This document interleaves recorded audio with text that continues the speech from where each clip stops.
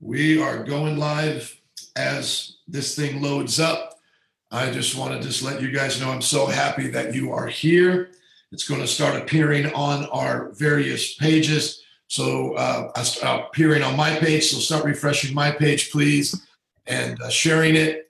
Guys, I just want to welcome you to an awesome live show today on Labor Day. This is going to be amazing. You guys who have been tracking with me on my page have seen that I have been taking on suicide full frontal, and it has nothing to do with our lack of love for people. As a matter of fact, it has to do with our love for people. The Bible says in Revelation chapter 12, verse 11, they triumph over him, talking about the devil. They overcame him, some translations said, by the blood of the Lamb, by the word of their testimony, and they loved not their lives even unto death, which meant they were willing not only to live for Jesus, but to die for Jesus. Yesterday, by God's grace, I preached a message on suicide and how it's a sin, but Jesus came to set us free from this sin. And in both services, before I even preached, so there would be no manipulation, no twisting of the arms, I just asked people in our congregation to stand up if they have been set free from anxiety, depression, or suicidal thoughts.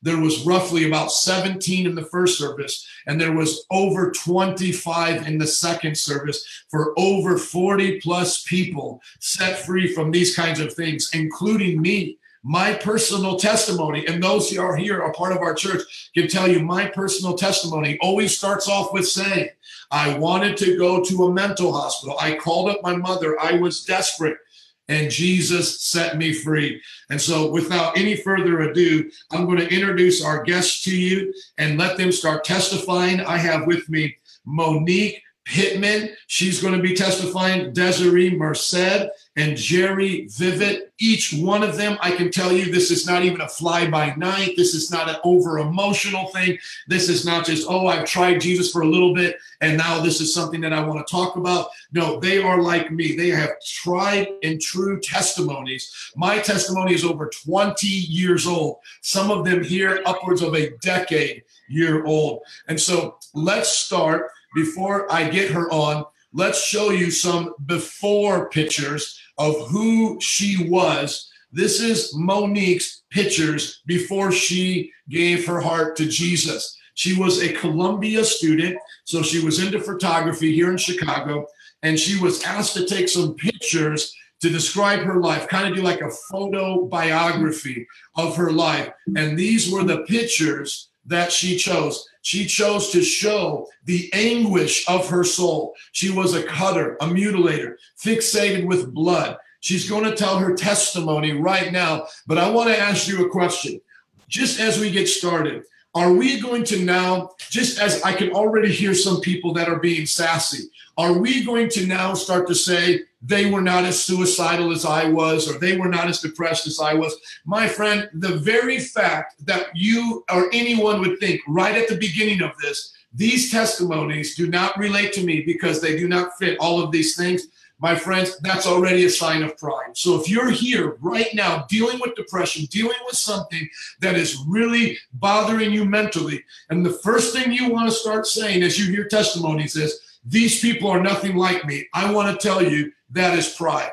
Because all of us who are here can relate to despair, can relate to coming to our end. And my friend, how many of us here needed to die to literally come back to life and then tell you we were wanting to die before people will believe it? And Jesus even said if people die and come back to life, they won't believe it if they don't believe the scriptures. So hear us today. We could have died and been in the same situation as many of you are here today. But let's go to Monique. Monique, how are you doing? Tell us what is up. Not much. I'm having a great day. I'm having a great life, honestly. I'm really blessed, and it's really interesting that you asked me to do this talk because this is something that's been on my mind for a while now as I started to put up my blog again. So this is definitely confirmation that people need to hear about this. Amen. Yeah, so this will be on podcast as well. So tell people where they can find you on your blog. So my website is eatthegood.com. Eatthegood.com. Awesome. So what we were talking about before the show started that gave me some background information, because obviously, even as a pastor, don't know it all. I didn't know that this started for you, thoughts of suicide at 11. Will you take us to being an 11-year-old with thoughts of suicide? I can't even imagine what that would have been like. Sure. So, yeah, I definitely started dealing with depression and suicidal thoughts around age 11. And I think a lot of it had to do with my upbringing and feeling really alone, feeling really stifled. I wasn't really allowed to go out or have friends or anything. And so, and even when I was in school, I was bullied a lot. So I definitely felt alone and like I didn't matter. My family was like very verbally abusive to me. So I just felt like it would be better if I wasn't there. And so it definitely progressed worse and worse. And I was asking my family to get me some help, like some therapy, some counseling, some medication. And they constantly refused. And they said it was just in my head, it wasn't that serious. And then in my teens, I started cutting, I started self-mutilating, and I started seeking out like a scene or a type of people group that would kind of relate to me. So I got really into the goth stuff and the punk stuff. And I started listening to really, really depressing suicidal music that kind of validated how I felt. And I thought that it was good for me. I thought that it was helping me, but it really just sent me deeper and deeper in to the depression. And so I kind of mentally just really, really spiraled downward. And I planned a couple of suicide attempts, and I came really close to carrying them out. But at the last minute, I kind of backed out and chickened out because I didn't want to feel pain as I was dying. So I just stopped altogether. And because of feeling lonely and things like that, I almost turned to like homosexuality. Like I came really close to that too. And it was always with people that were just as depressed as me.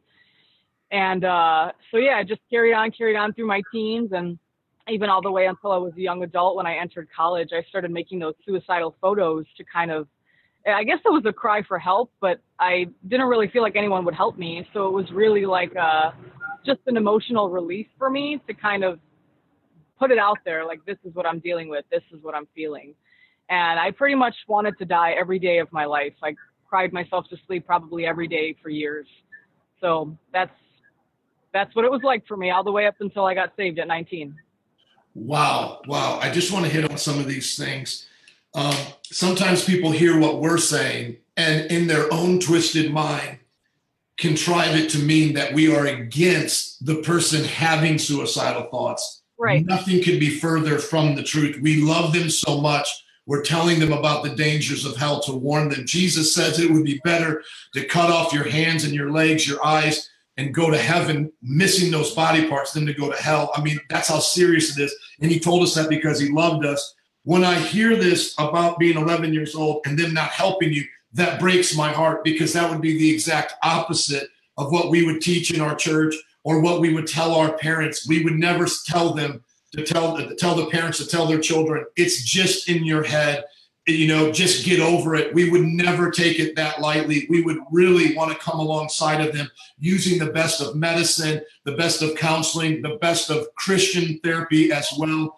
Tell us just a little bit about the trauma of growing up, because 11-year-olds normally don't face that. Do you think this had to do with having lost your mom at an early age, not really having a close relationship with your father, and being raised pretty much by a grandmother that was culturally distinct from you, from another country, Poland and all of that? Do you think that kind of made an 11-year-old's life kind of a living hell? Yeah, definitely. I do think so. I lost my mom when I was 16, but prior to that, our relationship was really bad. And she was really promiscuous. She was always dating somebody new, always had another guy like every couple of weeks. And she was really distant from me and my grandmother. And my grandmother really took on the majority of the work raising me. And I know she tried her best. She really tried to do what she thought was right, but because she didn't really understand a relationship with Christ at that time either, and how it can transform you. She was very suppressing me, didn't want me to go outside. And even though she was trying to protect me from my mom, she was just as verbally abusive to me. And my mom was kind of physically abusive too. So those two things have combined, them not letting me go out and have friends. And my mom just, she got drunk a lot and went out to the clubs and the bars and came home all wasted and crazy looking. And doing those kinds of things. That was really difficult for me. So I felt like I didn't have a closeness with any of my family. My dad was not really present in my life, like that, even though I saw him a couple times a year. So that was definitely absent. I didn't have a dad figure in my life at all until I got saved. So there was all of those things, definitely the family dysfunction, feeling alone at school. And then I was very heavily bullied in school from a very early age. From kindergarten, I was bullied. I mean, it was Wow, bad. please pause right there. Thank you for correcting me. Anytime, guys, I'm interviewing you, please correct me. And Sure. by the way, we've got live people joining us on the feed. Thank you guys so much for encouraging those who are sharing, Cassie, Elaine, Thomas, and others. Yeah, so correcting me, it wasn't you lost your mother at the beginning. It was just an unstable family. And that with the bullying and not getting help, by the time your mother does pass and it's going downhill from there. It only gets worse, right? Then going back to the bullying, once again, here we are as Christians, and people think we deny the risk factors, that because we believe that gay and lesbian lifestyle is a sin, that somehow we approve of bullying, because we believe that truth should be told, we believe in bullying. Absolutely not. No one should ever be bullied. And even when we're preaching the truth, people should know it in love. And so that's never something we approve of. But how were you getting bullied at 11? What was the reason that they were picking on you so much? Was it your weight? Because I know you have told me before you struggled with weight. Was it you were socially awkward? Just what made you a target for the kids you were around? It was all of those. I was overweight. I wasn't, my family didn't really like take care of me very well in terms of appearance aside from weight. Like I had really bogus looking hair and my clothes didn't fit me correctly. So, and I had to wear a uniform in school, so it just didn't fit me right. So I was made fun of for my weight, my overall appearance, my social awkwardness, definitely all those things. People just thought I was weird. They didn't really want to be my friend. I only had like one or two friends, like close friends during the time I was in grammar school. Wonderful for being honest. Thank you. If you're being bullied now, get help from an adult. If you don't know a good adult, we're here right now. We'll be your advocates. Everybody who knows me knows that I stand up for those who get bullied. When I used to work in the inner city, some of you are watching even right now, Shalita, you know that I always protected those who were getting bullied or mistreated. That is the Christian thing to do, even if we disagree about lifestyle or choices, because sometimes people want to blame us for the reason why children are committing suicide as transgender, gay, and lesbian. No, when we teach the truth, we do it in a way that lets them know we love them and we never promote it. Just want to really say that clearly. So if you're being bullied, we're here to help. Monique, when it came to being 19 years old, Jesus entered your life. Was it anything short of a miracle? How would you describe what God literally did in your life? And as you tell that story, I'm just going to put back up the pictures just for a few moments. Sure. So when I gave my life to the Lord at 19, and I moved away from my grandmother and I committed to going to church, because she wouldn't even let me go to church prior to that. So I literally had to move because I wanted to go to church. So I moved in with Vanessa, my best friend at the time, who's, part of MPI, and I moved in with her family. And probably the first service I ever went to, I was also dealing with panic attacks and anxiety, like very frequently, almost on a daily basis for like a year prior to coming. As soon as people prayed for me that day when I came to church, I stopped having anxiety attacks. So that was like an instantaneous thing for one. And then after that, after understanding that you're a new creation and learning all of those scriptures about how like the old is gone, your mind is to be renewed, and being mentored by people who I saw legitimately cared about me, it like changed my perspective of humanity. It made me realize that like God must be real and he is existing and working through people because I'm actually feeling loved. And so because I could feel how much God loved me, he answered my prayer of, removing me from my grandmother's house, allowing me to be free and go to church. Because he answered those prayers and I felt him speaking to me and I felt that he loved me, it became easier to overcome the suicidal thoughts. Like the thoughts of dying happened.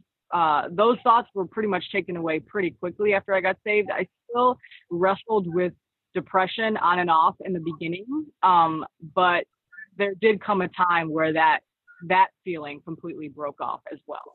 And it was just as I got a deeper relationship with God, as I understood more of him and understood more of his will for my life, the feelings of just feeling sad all the time and hopeless just started to go away without really me having to work super, super hard to make it happen. Wow. So we're looking at a miracle. God comes into your life and things instantly begin to change. And then a process starts and other things begin to change. This is powerful. This is very powerful. I think people need to get this. We are not saying that science and mental health work is not real. We actually support it. We're not conspiracy theorists. But what we believe is that God can do what doctors cannot do. We believe in putting on glasses because our eyes don't work. And we don't blame that on the devil. As a matter of fact, no one here is talking about it being, quote unquote, the devil's fault. Maybe the devil was involved in part of it, but everyone here is saying they understood these things were going on internally in their mind, okay?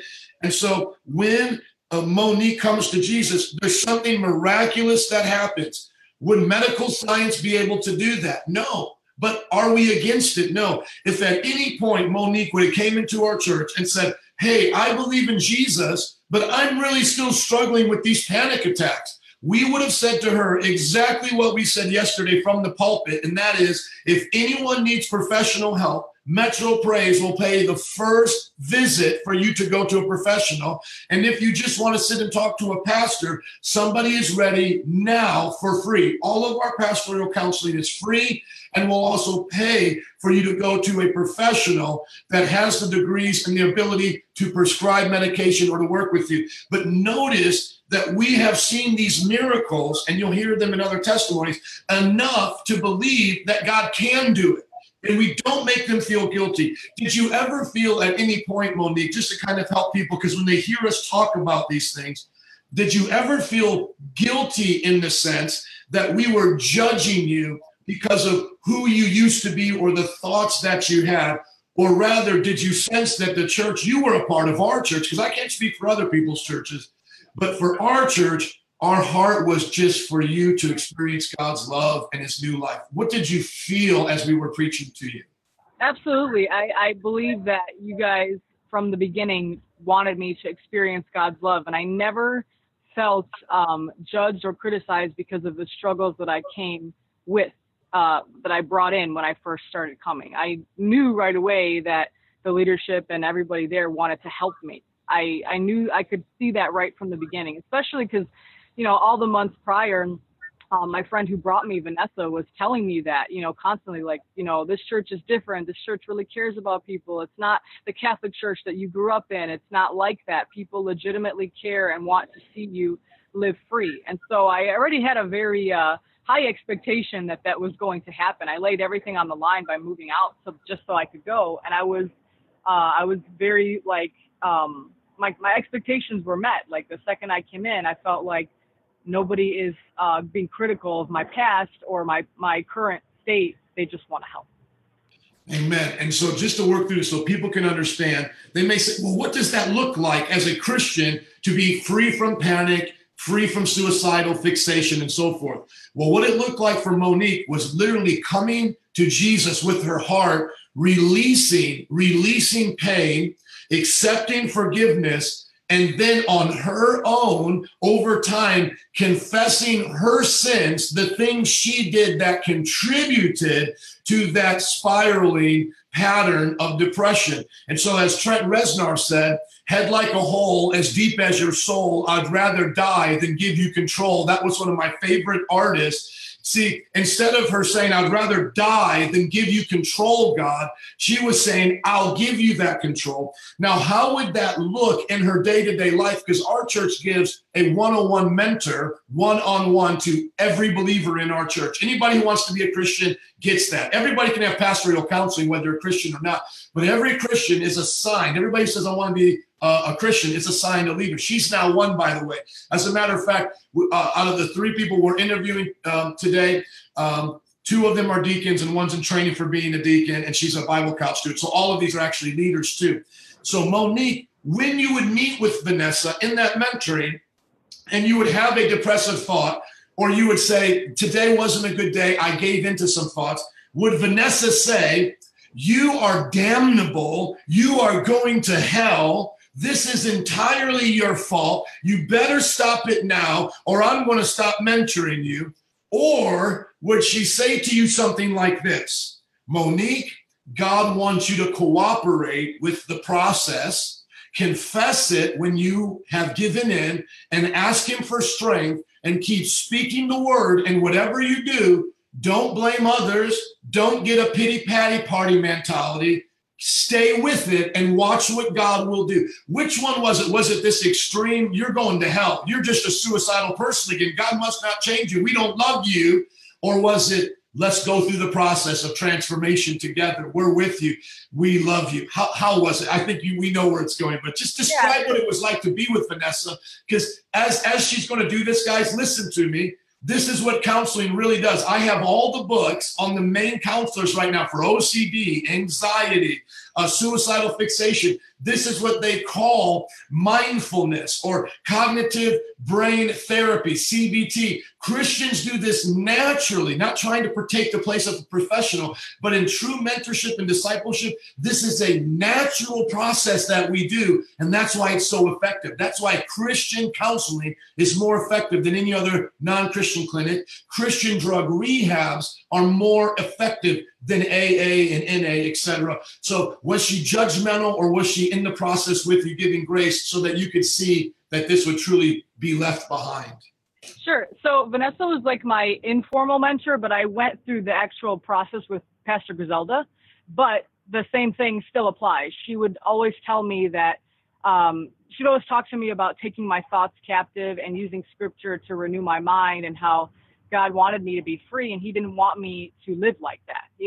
God didn't want me to live in that constant state of depression. And she never condemned me for it. She just encouraged me to grab a hold of scripture and to, speak those things out loud when I was going through something, so that I wouldn't allow the devil to get a foothold. And so she would always remind me that, as soon as the thoughts would start crossing my mind, if I just was passive about it, the devil would put his foot in the door and just bust it wide open and start, wreaking havoc on my life again. And that always scared me. Like, not that I was afraid of the devil, but it always scared me to think that he could regain control if I allowed him to. And so that always encouraged me to be watchful of the thoughts that were coming into my mind. Wow. Think about that. You were practicing mindfulness. This is a clinical term. People know it and can Google it. You were practicing techniques of anti-anxiety, combating anxiety. You were practicing what they call neuroplasticity, restructuring of the brain. This is what the experts in OCD teach, is how to see yourself different than your brain, to see yourself different than the thoughts you're having. You are not your brain, in other words. In some counseling situations, just within the first meeting with the counselor and then them teaching, you're not your brain, there is significant difference. And here in the Bible, these same exact things are happening. You're not your flesh. Sin is something you don't have to give into. And so with that, you're also seeing the fear of the Lord, not a tormenting fear, but you had a genuine fear, which would be, if I don't have God's grace, if I don't have God's word, I could go back into this direction. I could find myself back in this place. And by staying true to the path of God, yes, it's a path of life, you resisted the path of temptation, which is a path of death. And this is where we want to be very clear. People can be tempted by the devil to do these things, but the devil can't make people do these things. And so that's the difference. We're not saying that the devil made Monique depressed or suicidal, but that the devil was afflicting her and tempting her and trying to have her give in to what the Bible calls is the flesh. And the flesh is that which comes from the Adamic nature. It's what we're born with naturally. Now, why does the flesh in some of us desire suicide or not to see the life of God naturally? That's according to our own fallen nature. Why is it I dealt with anger? My mother had to rescue, my mother had to rescue a little girl from me at 5 years old after I punched her in the face and gave her a bloody nose. How many 5-year-olds do you know get angry and punch somebody? I didn't even know what I was doing at that time. So yes, I had a prevalence of violence and all of those things, which, by the way, is a risk factor for suicide and anxiety and all that. And I'll tell my story in just a little bit. But I just want you to notice that everybody may have it differently. So don't start saying, I'm not like Monique, or it's different than me, so I can't receive. The idea is, and this is also a part of support groups, is that you listen to other people's stories and you get encouraged by them, and you start to see yourself in their story where it relates. Okay, so it may not relate to all of what your story is, but you find yourself where it relates. And here's one of the leading experts on suicide. He said the 3 main reasons for why people commit suicide is perceived burdenness, failed belongingness, and then now they have the capability and they attempt it. And so you can see what happened was Jesus set Monique free from being perceived as a burden, for her thinking to herself, my family never really wants me. I'm just a burden to people. The world doesn't want me. Jesus set her free from failed belongingness, being bullied, being overweight, feeling like she's always an outsider. That's what drew her to the Gothic music. But even inside the Gothic scene, when everybody's failing to belong, trying to belong, they still can't fill that void because no one has a true sense of belonging. And then she said she was even planning on doing it, but thank God she didn't. God got in her life before that. Monique, anything else you want to say before we move on? I just want to reiterate that God is able. If he could do it for me, then he could definitely do it for anybody else, because I thought that there was no hope for me. So that's pretty much all I want to say. Amen. And right now you are a leader in our church. That means you're qualified to do one-on-one mentorship. You are not a professional counselor, but you can offer all the help you can. And then if professional counseling is needed, you know how to get in touch with our pastors to get them that free visit to start their track off right. How can they get a hold of you? Tell them the website again, and maybe your Facebook page, your full name, so they can find you. Sure. You can go to my website, eatthegood.com, and you can find me on Facebook at Monique Pittman. Awesome. Thank you so much. Feel free to hang out. Next up, we have Desiree Merced. Desiree has such an amazing gift of leading worship and singing songs. You would see her if you came to our church or you watched a live feed, because she would generally be on stage with her husband, and you would probably not guess the story that she has or where she has come from. Desiree grew up in a very harsh environment. She's going to tell us about that led her to a life of despair, bad choices, anger. And that gift that she had, she even got to use to make music in the music industry and do different things. And a lot of her testimony is relatable to so many young ladies today who are artistically gifted, who want to do something great in the world, but yet they are tormented on the inside for different reasons. And she's going to share with you her testimony. Desi, start by telling us how someone like yourself got to be tormented at such an early age. Start again. You were muted. Go ahead. I unmuted you. Now you're muted again. Let's do it. I'm going to unmute you. I'll do the unmuting. Okay, I'll do the unmuting. We're touching it at the same time, or there we go. Let's do it. You're open. Yeah, start from the beginning, please. What I said was I was around 5 years old when I started to be sexually abused, and it was by like my next door neighbors, people that my mom left us home with because my mom worked nights. My father left at a young age. So he wasn't there, and my mom was very abusive to me physically, and I mean like hitting you with stuff that was all around the house. And so I just started to I got in this little bubble, and I did not want to tell anybody anything. I didn't want to speak to my mom because there was times where I did try to go up to my mom and she pushed me away.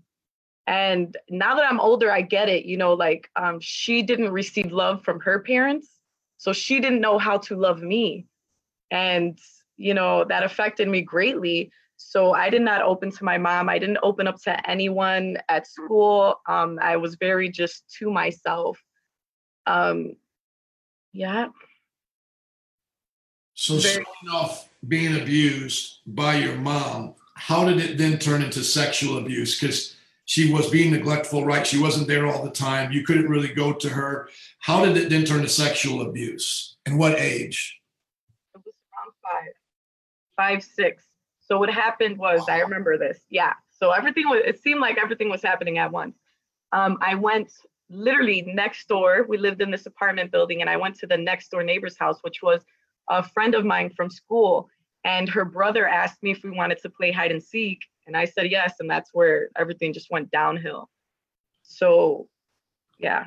So starting at early, you're talking a kindergartner. That's the age of my children, your children now. And by the way, Monique is married, has 2 beautiful children.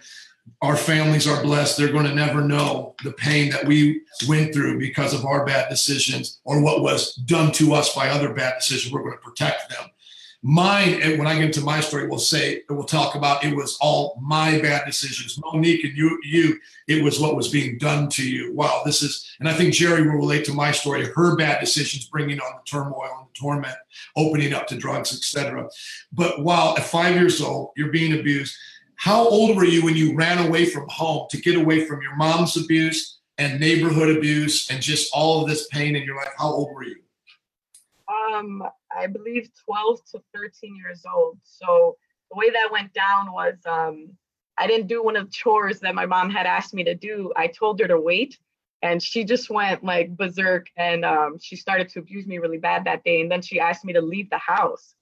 And I was like, where am I going to go? Like, I don't know what to do. And she's like, I don't care. Leave my house. So I left, and I remember walking all the way to one of my friend's house, and I just stayed there for a few days. So that's how that all started. Once I got the feeling of freedom away from my mom, that's what I wanted. I did not want to go back to her at all. And I'm telling you, like, I would sleep in abandoned buildings. I would chill at McDonald's just to drink some water and just have some shelter. I would go into department stores and steal clothing to have clothes and underwears, whatnot. And then I would just find groups of people to hang out with. And then just try to spend the night as much as I can over like friends' houses. But eventually, their parents would tell you got to go. Wow. So when did the abuse of drugs and alcohol come in? And was that a part of what they would call self-medication? You're just a tormented soul and you're just trying to hide the pain? It was hanging around with these people. So I got introduced to someone who found out I can sing. And I believe at this point I'm still around 13. Yeah, like 13 years old. And, I'm just singing, and this older man's like, hey, why don't you come to my studio, like in his house? So I go with this girl, and we're there, and they have like a bunch of lines on this table. And I'm like, what is that? And he's like, go ahead, take some. And so they offered me cocaine. And from there, like, I got heavily addicted to cocaine at a young age. So 13 years old, you're snorting lines of cocaine, basically living on your own, don't have a family network to go back to. And thank God now your mom is saved and she's a deacon and a leader in our church. Everyone pray for Iris as she's battling with cancer right now, getting the treatment. She is a warrior and we love her. Lord, be with her and strengthen her. I can even see she's watching us right now on the live feed. Iris, we love you. Desi does not hold your past against you.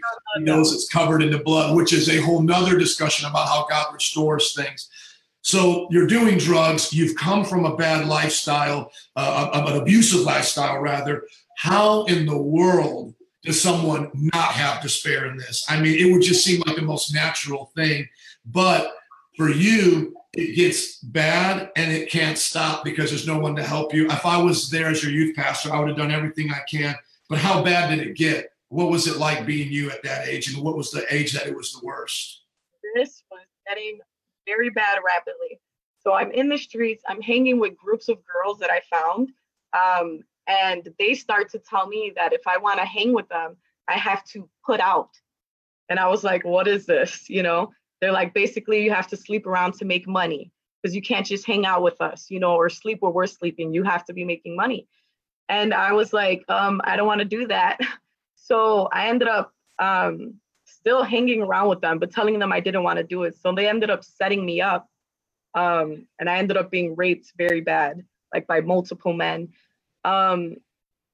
Yeah, so after that, the guy that raped me took me back to his house, and he had a wife there, and he told his wife that I was just this poor runaway that he found in the streets, and he really wants to help me, and she was okay with it. And so he told me to be quiet, don't ever say a word. If I ever spoke, if I ever tried to leave the house, he would have me killed. He told me that I was not the first and I wasn't the last, that I need to shut up because everybody on that block knows who he is, knows what's going on, and I will die if I said anything or tried to escape. So I was in that house what felt like almost 2 months, and I would be crying. And like, as soon as his wife left, he would do unspeakable things. And then as soon as she would come back, he would act like everything was okay. And I was just way too scared to say anything. I wasn't sure if she knew what was going on or anything. I just kept my mouth shut. Eventually, I started to get kind of smart about the situation. And I knew that, because of the way he was acting when she was home, that she had no idea. So I told her one day when she got home that I was ready to go home, if, she can please let me go. So she let me go. I went all the way back home. I went to my mom. I never said a word. I didn't speak at all. I did not tell anybody what was happening at all. I started to try to sleep throughout the nights, and I would be tormented. And I mean, spiritually, things were just picking at me. It almost felt like they were pinching my flesh, saying, ha ha, look what happened to you. You're disgusting. You're such a loser. No one's going to want you. You're tainted. You're dirty. And I started to just feel so disgusting and embarrassed and ashamed.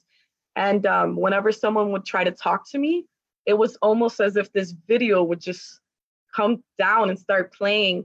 And I would see myself being raped by this man over and over and over. And I started to believe that it was my fault. It was my fault. I shouldn't have been there. I shouldn't have been in the streets. It was all my fault. And I hated myself for it. I hated myself for the person I became. I did not want to live anymore. I was ready. And God knows I was so ready to end it all. And I was going to do it. And then my mom, she was going to church at the time. So she's like, whether you like it or not, you're living in my house, you're coming with me to church. And I was just like, whatever, I don't even care, I'll go. So I'm sitting in the church, and I remember there was a prophet, Greg Riley, there, and I'm 14 years old, and I'm sitting in the back, and he calls me out by name. And he's like, I just feel, there's this girl here, Desiree, if you can please come to the front. And I shook my head no. And he called me again, come to the front. I shook my head no. I finally end up going up, and he said, mind you, I did not tell anybody. Nobody knew anything that had happened in my life. And he goes, God wants me to tell you in front of everyone here today that it wasn't your fault. So at that time, I'm just on my face, I'm crying. And he's like, it wasn't your fault. God said that after today, you are completely healed. Every suicidal thought you had is gone. The tormenting demons, gone. You are renewed, made fresh. And ever since then, the suicide thoughts, gone, completely gone. Wow. Let's look at this real quick as I begin to help people understand, once again, maybe not every part of her story is your story, but can you relate to parts of the story? The idea isn't to come here and say, well, it worked for her because it was like this for her, but it's not working for me because it's like this for me. That's already pride. Humble yourself. In group therapy, when they get together, you're not supposed to shut down somebody else's story and say, well, why is Desi here? She didn't have bipolar like I did. Yeah, but you want to know what the risk factors are? This is Mayo Clinic. Let's count down how many of the risk factors Desi had in her life. She had not attempted suicide before, which is obviously a risk if you've already done it. So let's not even count that, because you got to have the first things leading up to it, right? And some people, their first attempt is their only attempt. So let's go through these. Feeling hopeless or worthless, agitated, socially isolated or lonely. Yep, that pretty much happened when she got abused by her mom, raped by a neighbor, kidnapped and put into somebody's house, okay? Experience a stressful life event. Yep, that goes into the kidnapping and the raping, being asked to snort coke while she was singing songs with people, being asked to be a prostitute, having a substance abuse problem. Yep, those things were happening. Having suicidal thoughts. Yep, she did. Thankfully, she didn't have access to firearms at that time, or at least she didn't grab them. Did she have an underlying psychiatric disorder? We don't know. She could never get checked. I bet you a 13-year-old doing drugs, having post-traumatic stress disorder from a child, I bet you she probably would have had some things come up on a brain scan. Let's go to the next one. Has a family history of mental disorders, substance abuse, suicide. Yep, her mom's the one beating her out of her own mental anguish. We should hear Iris's testimony of what it was like in her own life. The medical condition, once again, we don't know. She's a runaway kid being kidnapped and raped. We don't know if she would have been diagnosed with something at that time. Did she have bisexuality, transgender, homosexuality feelings? Who knows? I can ask her right now. Did you ever have any of these feelings of lesbian, gay, or bisexual? Yes. Okay, so literally everything here that could possibly be known about Desi was in her life, except for getting tested by a doctor. So once again, Mayo Clinic for children and teenagers, those who have a psychiatric disorder, we don't know. We couldn't have tested her then, right? Had a loss or conflict with family? Yep. History of physical or sexual abuse? Yep. Problems with alcohol or drugs? Yep. Physical or medical issues like being pregnant or sexually transmitted infection? I know she got pregnant throughout some of her relationships, so that was there. Being a victim of bullying? Yep. Being uncertain of sexual orientation? Yep. Reading or hearing about suicide or somebody who died? Yep, she knew that was in the world. My friends, don't let the devil tell you Jesus can't set you free.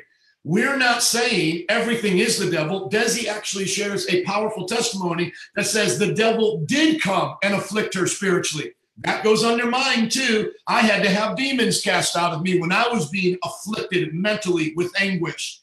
Now, thank God she experienced the miracle of Jesus setting her free. Now, once again, Desi, when you came to church, you didn't have a cross tattoo.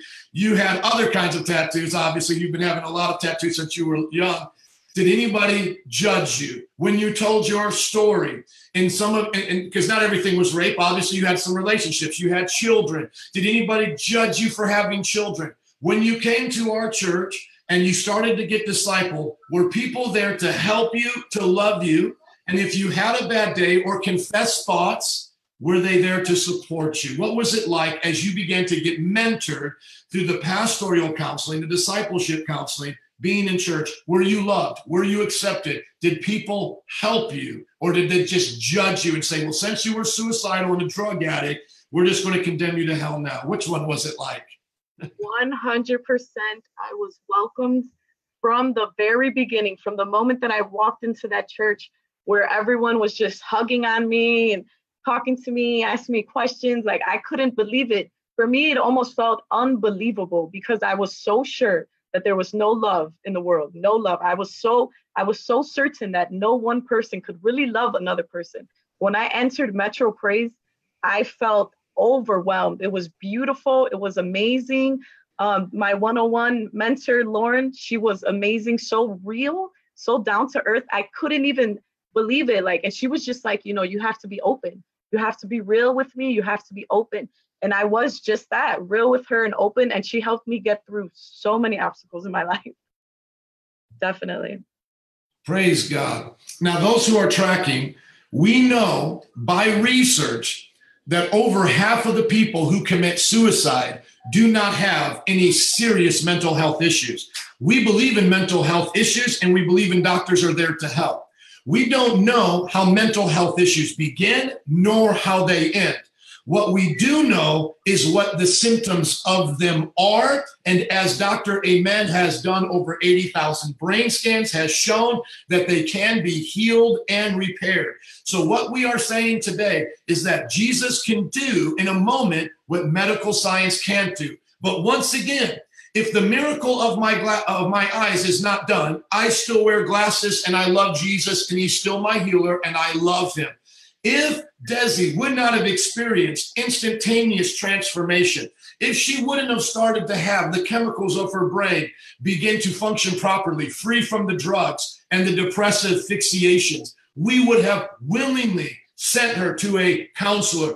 Our church, whenever we discuss this subject, offers free counseling to the professionals in our city. And some of our professionals in the city are the best, and they can prescribe medicine and they can do counseling. And we have some in our church that have done that. But what Desi is saying is she called on God and things happen supernaturally. My thing is, can you start there, ask God like Desi did, to believe God for supernatural, and then begin to practice the way Desi practiced the things that Christians have been doing for 2,000 years that line up exactly with today's best medical science, meaning the OCD expert, Dr. Jeffrey Schwartz, wrote in his book, You Are Not Your Brain, that the first thing you have to do is tell yourself, I'm not my brain. I am not these thoughts. I will not receive them. I will begin to filter them. She began to filter them as a Christian.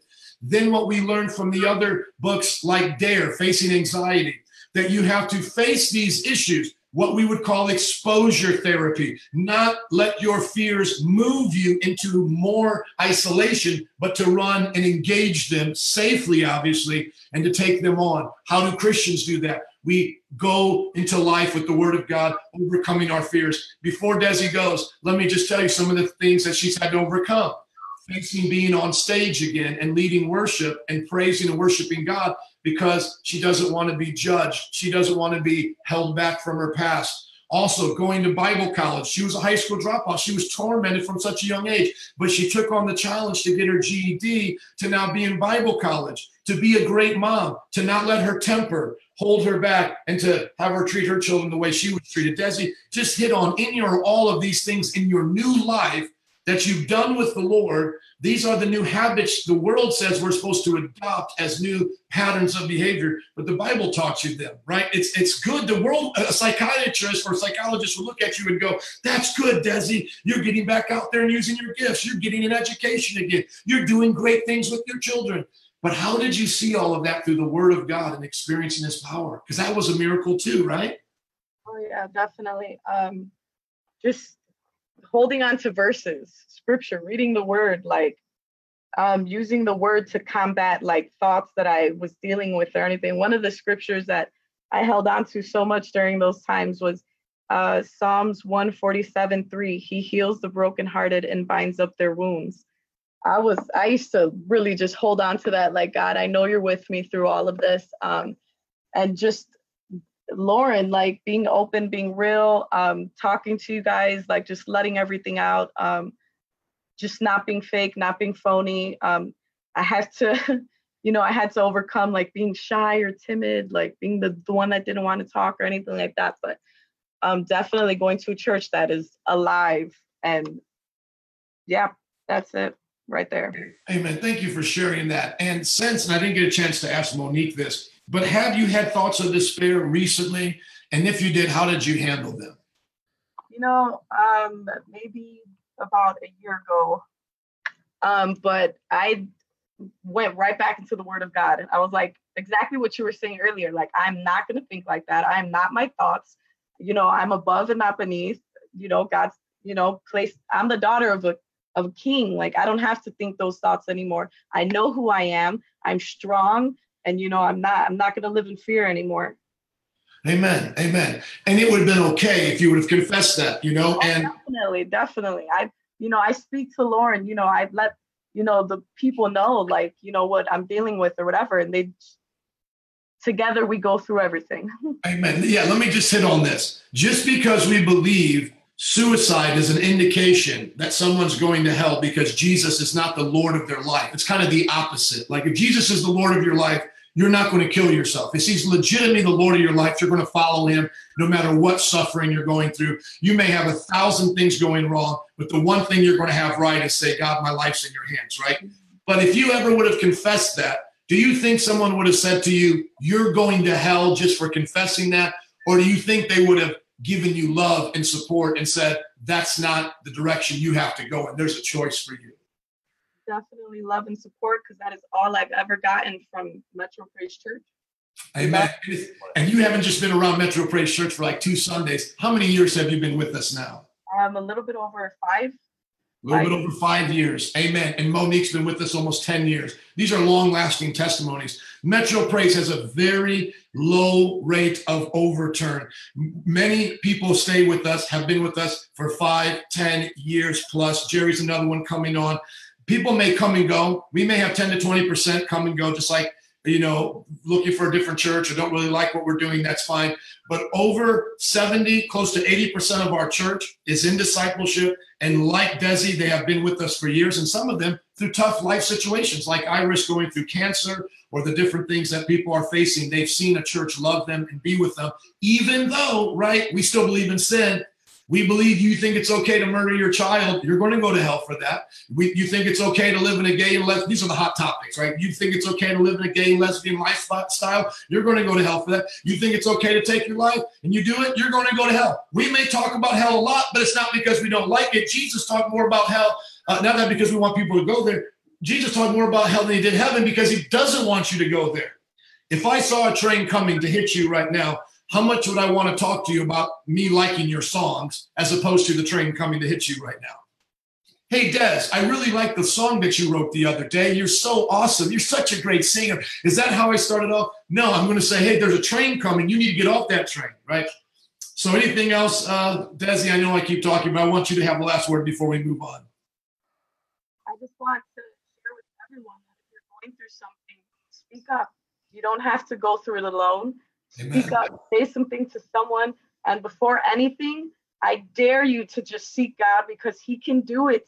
He can do it in an instant, like dare you to come before the Lord in prayer and just lay it all at his feet. Amen. Thank you so much, Desi. Well, I'm going to introduce now one of our pastors, Jerry Vivett. She is going to come on and talk about anxiety because anxiety can be very tormenting and lead to other things. Do you know that people commit suicide without any other issue other than just anxiety?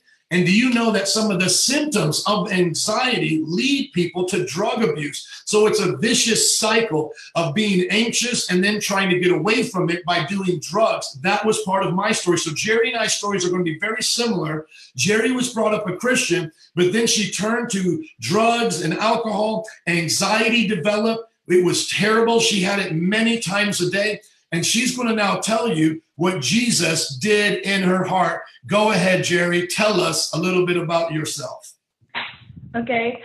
So I was raised in a Christian home. My parents loved Jesus their whole life. They taught me the right things, the things I should do, how to live righteously. And I did serve God for a good portion of my life.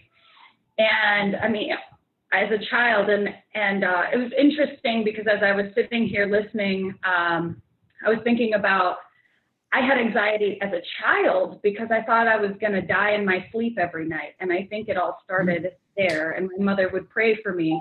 And then when I got into high school around 16, I would have upwards to anywhere between 3 to 5 anxiety attacks a day. Okay, sorry, I have a little guy here. And so I struggled by myself. And if I showed you pictures from high school, you'd say, you look happy. You look like everybody knew me. I went to a small high school. She was fine, but inside I was conflicted. I didn't know what I was constantly confused and then basically battling alone. I journaled and that's how I dealt with it. Even though I went to church, I didn't really talk to anybody about it, but I tried to get involved in things. And then as the pictures that you probably saw, I really turned to partying, and that's kind of how I started dealing with it. I had different friends later in high school, none of which were Christians. And so instead of dealing with my issues, I just started getting into smoking pot, smoked a lot of pot.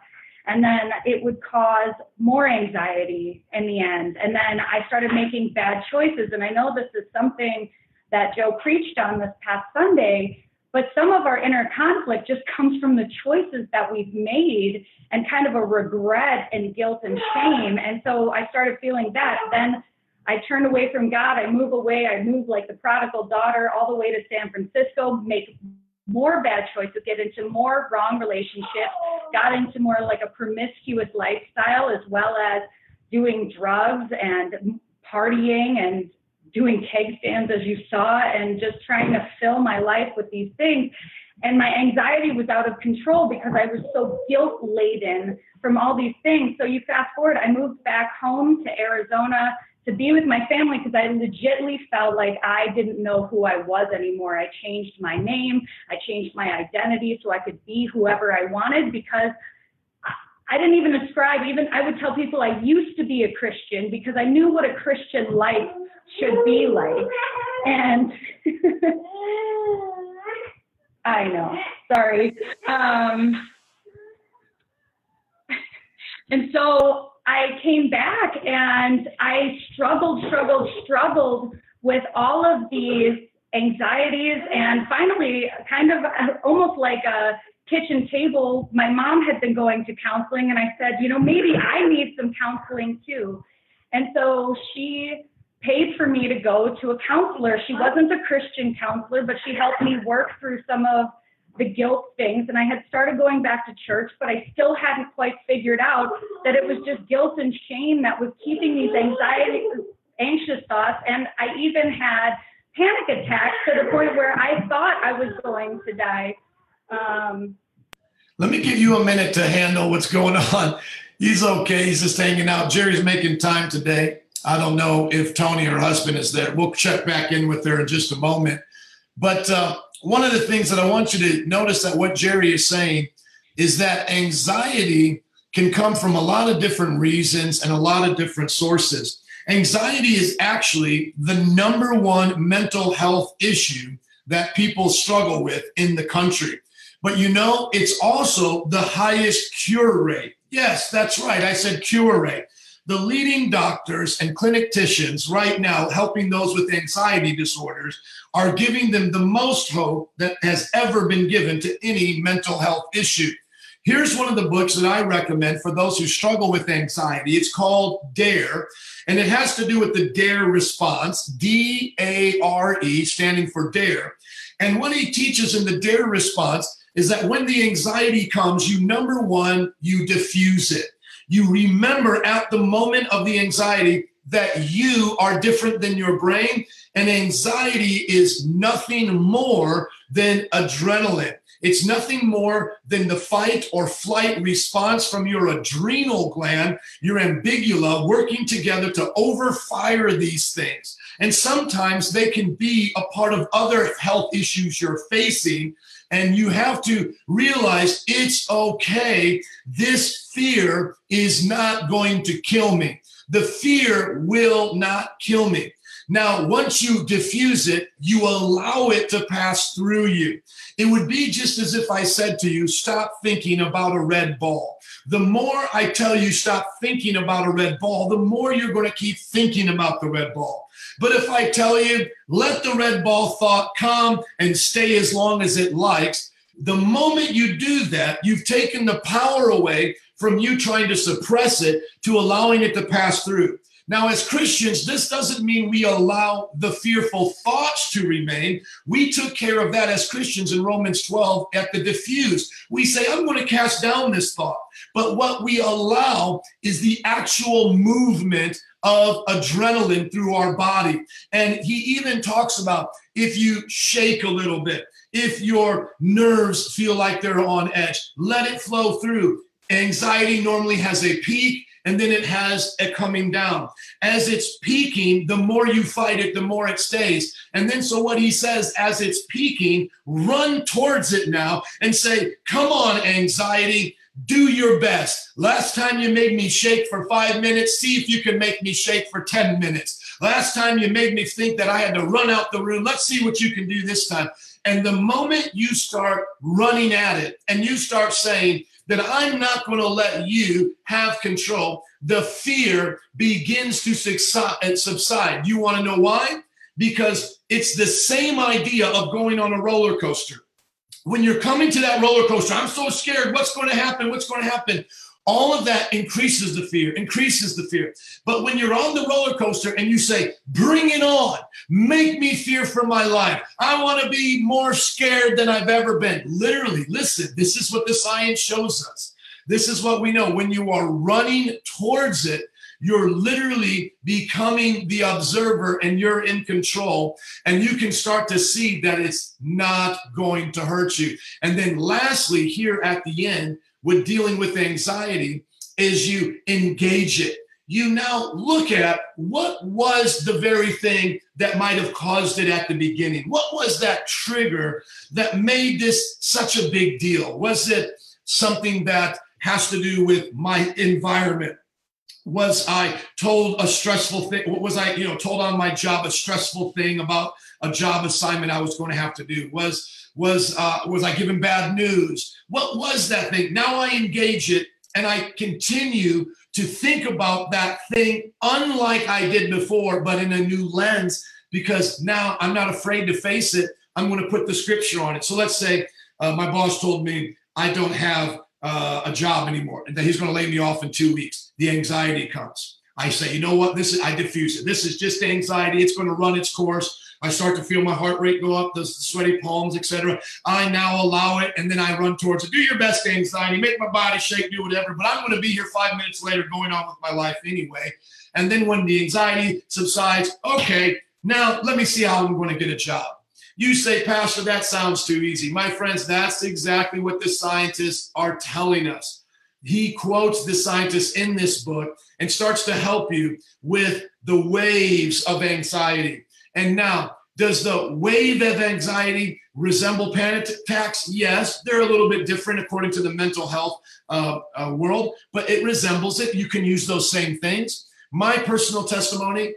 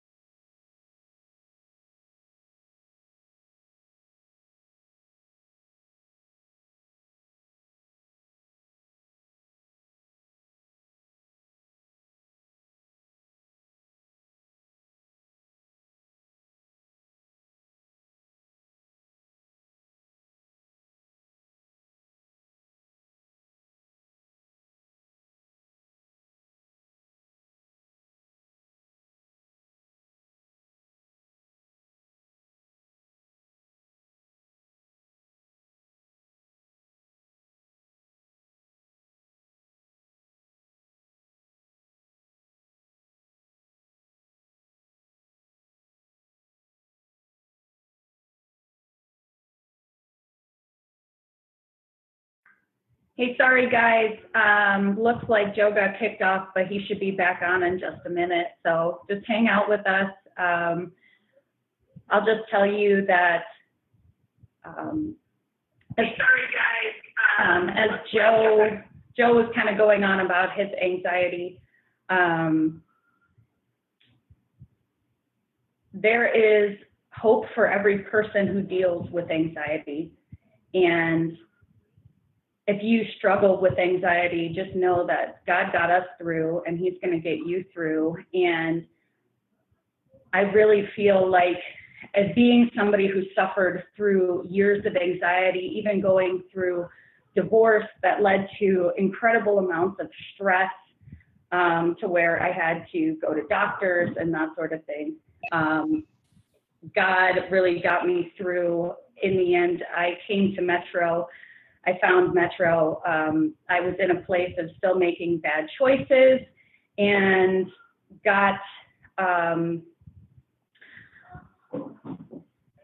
I got free. I found a flyer for the church on the ground, and I was in a place where the relationships that I had didn't matter, and I felt lost and isolated. And it really just came to a point where I was at my wit's end, in the sense of I didn't know what else to do with my life. And I came to the church. I had people pray over me. Even in a moment where I met with my 101er and she prayed for me, and basically this oppressive spirit of fear and anxiety had to be released out of me because I had just struggled and felt this oppression of fear that was almost debilitating at times. So I masked it with a happy-go-lucky attitude, which only happens for so long. And Joe's back. Amen. No, I thank you. You did wonderful. Yeah, I don't know why it went out. I was just finishing up saying that what the Bible talks about 2,000 years ago, especially the New Testament, about renewing the mind, even the Psalms, going back 4,000 years ago, have the same exact principles of what modern science is finding today.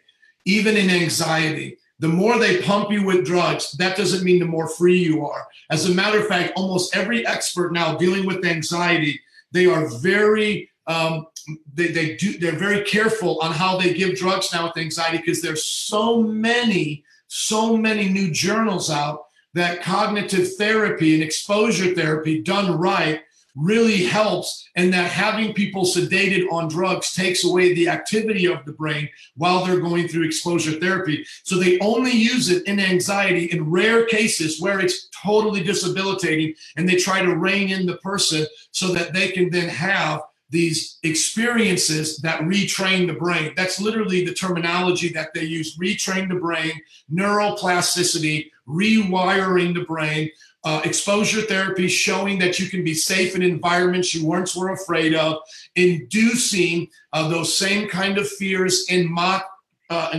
counseling sessions or mock role play to help you understand you can hear these things, you can see these images and still be okay.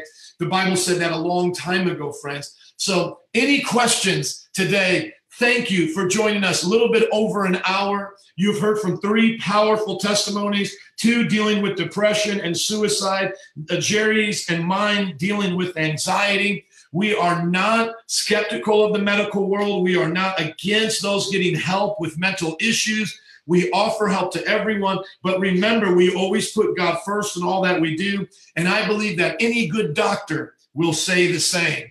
Any questions that you guys have? I'm trying to look here at the feed. Because of this, I can only see like the top 5. If you have a question, repost it right now live so I can see it. Otherwise, I'm going to have Jerry pray for us. Thank you for joining us. It's been an awesome Labor Day podcast here. Any other questions coming up? Jerry, would you close us out in prayer, please? Yes, Lord Jesus, we come before you, God. We are so thankful for your word, God, for your life that walked on this earth to show us that we aren't alone and that we weren't left here to just deal with our problems by ourselves, but there is one who understands us better than anyone, who understands our struggles and our suffering, who cries with us when we cry, God, who rejoices with us when we rejoice, Lord. And I pray that you would bring freedom for the captives, for everyone who's dealing with depression and struggling with suicide or anxious thoughts, God, that you would give them victory over their mind, that you would show them how to take every thought captive and make it obedient to you, God, because you think the best thoughts of them and you want them to think the best thoughts of themselves, Lord, but you want them to put their mind on Christ. You want them to think about you and your glory and your kingdom to come, God. So I pray for each person who's listening right now or who will be listening to this later, that they will turn to you, God, that you would set them free in the name of Jesus, that they will understand that there is no power on earth or in hell that can defeat them, God, because no weapon formed against them shall prosper when they carry the sword of the Spirit. So, Lord, I pray for victory over every person, God, because when we are in you, we fight from victory, not for it. And we love you, Jesus. We give you all the victory, all the glory, all the honor in Jesus' mighty name. Amen. Amen. And shout out to all those who stood up yesterday, over 40. Many of them I invited today. They couldn't make it. I want to tell you, we have even more testimonies in this. We have a young lady who actually attempted, was brought into the hospital for suicide. The next day or a couple of weeks later, I believe, after she was released, she gave her heart to Jesus. She has never been the same. Now she's happily married. By the way, Jerry's happily married with a child. There have been testimonies and testimonies in our church of this. Do not relegate these testimonies that it worked for them, but it will not work for you. Be encouraged by these testimonies. Hold on to them. And even if you've tried to go to church or to pray, so forth and so on, don't give up. As I tell people, take your Holy Ghost medicine. There are some things that leave us at once. There are other things that stay around for a while. But no matter what, when you take the Holy Ghost medicine, you're building up faith because you're speaking the word over your life. You're saying about yourself and your situation what God is saying. He'll never leave you nor forsake you. You can make it through this situation. And as you do that, you're going to see victory come.